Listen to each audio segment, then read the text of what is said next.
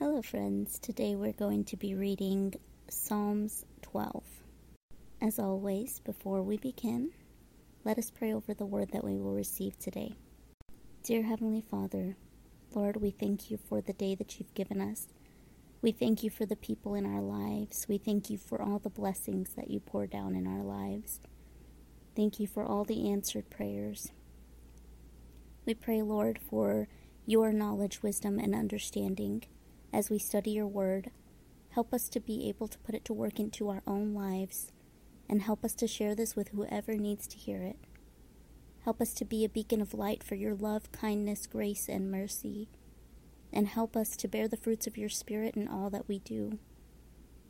Holy Spirit, be breathed into us today, and help us to walk in your guidance in each and every step. Give us your discernment in all things, and help us to understand the truth behind the message you want to give us today. In Jesus' name we pray. Amen. So Psalms 12 is titled, For the Director of Music, according to Sheminith, a Psalm of David. Help, Lord, for no one is faithful anymore. Those who are loyal have vanished from the human race. Everyone lies to their neighbor. They flatter with their lips, but harbor deception in their hearts. May the Lord silence all flattering lips and every boastful tongue. Those who say, By our tongues we will prevail. Our own lips will defend us. Who is Lord over us? Because the poor are plundered and the needy groan, I will now arise, says the Lord.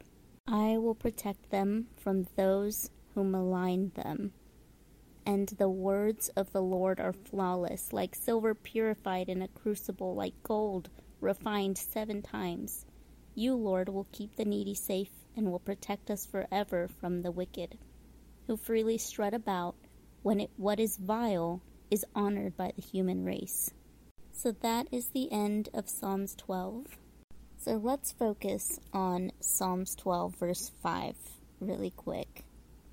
Because the poor are plundered and the needy groan, I will now arise, says the Lord. I will protect them from those who malign them. It doesn't say, because the righteous are plundered and the perfect groan.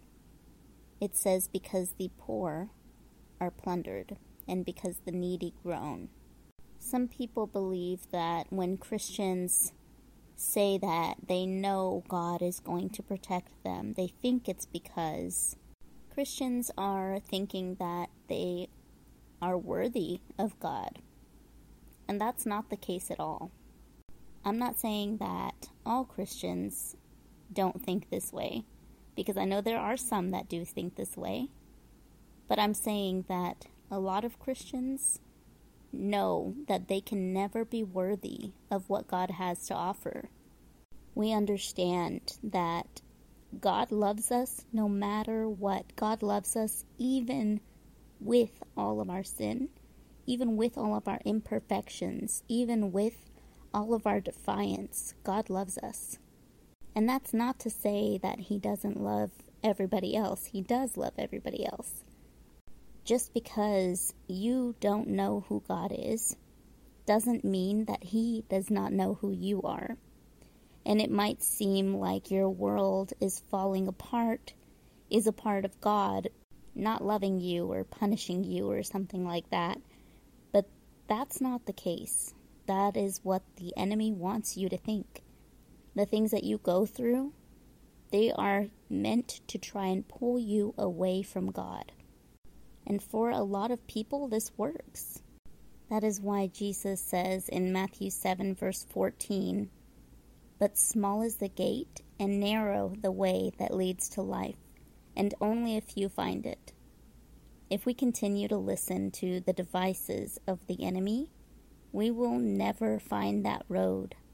The enemy wants you to believe that you can't come to God because you have sinned so much that how could God ever forgive you?